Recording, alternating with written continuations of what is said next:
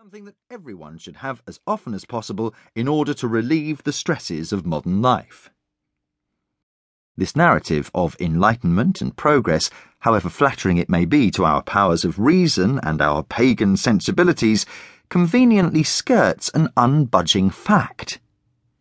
Sex is not something that we can ever expect to feel easily liberated from.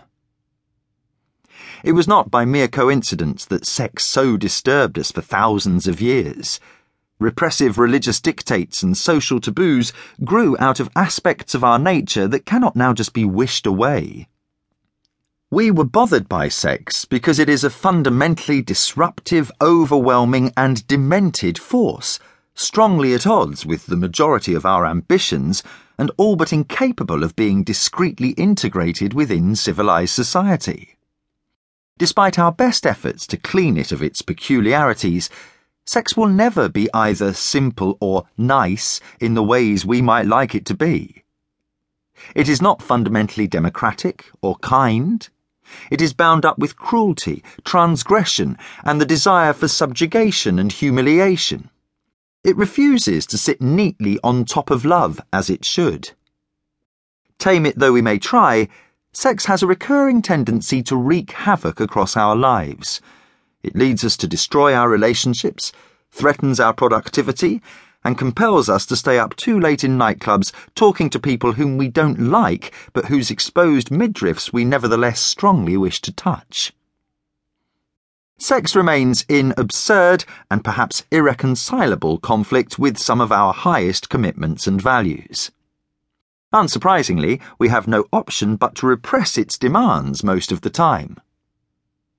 We should accept that sex is inherently rather weird, instead of blaming ourselves for not responding in more normal ways to its confusing impulses. This is not to say that we cannot take steps to grow wiser about sex. We should simply realize that we will never entirely surmount the difficulties it throws our way. Our best hope should be for a respectful accommodation with an anarchic and reckless power. 3. Sex manuals, ranging from the Kama Sutra to the Joy of Sex, have been united in locating the problems of sexuality in the physical sphere. Sex will go better, they variously assure us, when we master the lotus position, learn to use ice cubes creatively, or apply proven techniques for attaining synchronized orgasm. If we occasionally bristle at such manuals, it may be because, beneath their encouraging prose and helpful diagrams, they seem intolerably humiliating. They want us to take seriously the notion that sex is troublesome to us chiefly because we haven't tried postillionage or got the hang of the Carezza method. Yet these are adventures at the luxurious end of the spectrum of human sexuality and mock the sorts of challenges we are more normally faced with.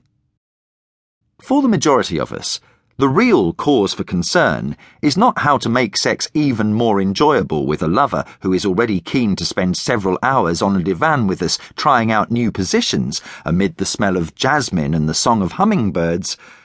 Rather, we worry about how problematic sex has become with our long-term partner due to mutual resentments over childcare and finances, or about our addiction to internet pornography, or about the fact that we seem to crave sex only with people we don't love, or about whether, by having had an affair with someone at work, we have irretrievably broken our spouse's heart and trust.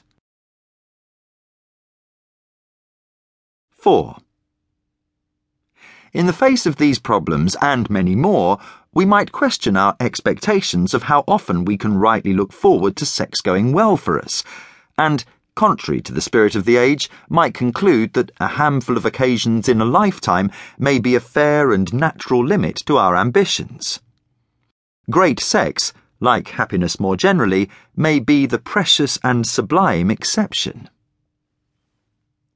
During our most fortunate encounters, it is rare for us to appreciate how privileged we are. It is only as we get older and look back repeatedly and nostalgically to a few erotic episodes that we start to realize with what stinginess nature extends her gifts to us, and therefore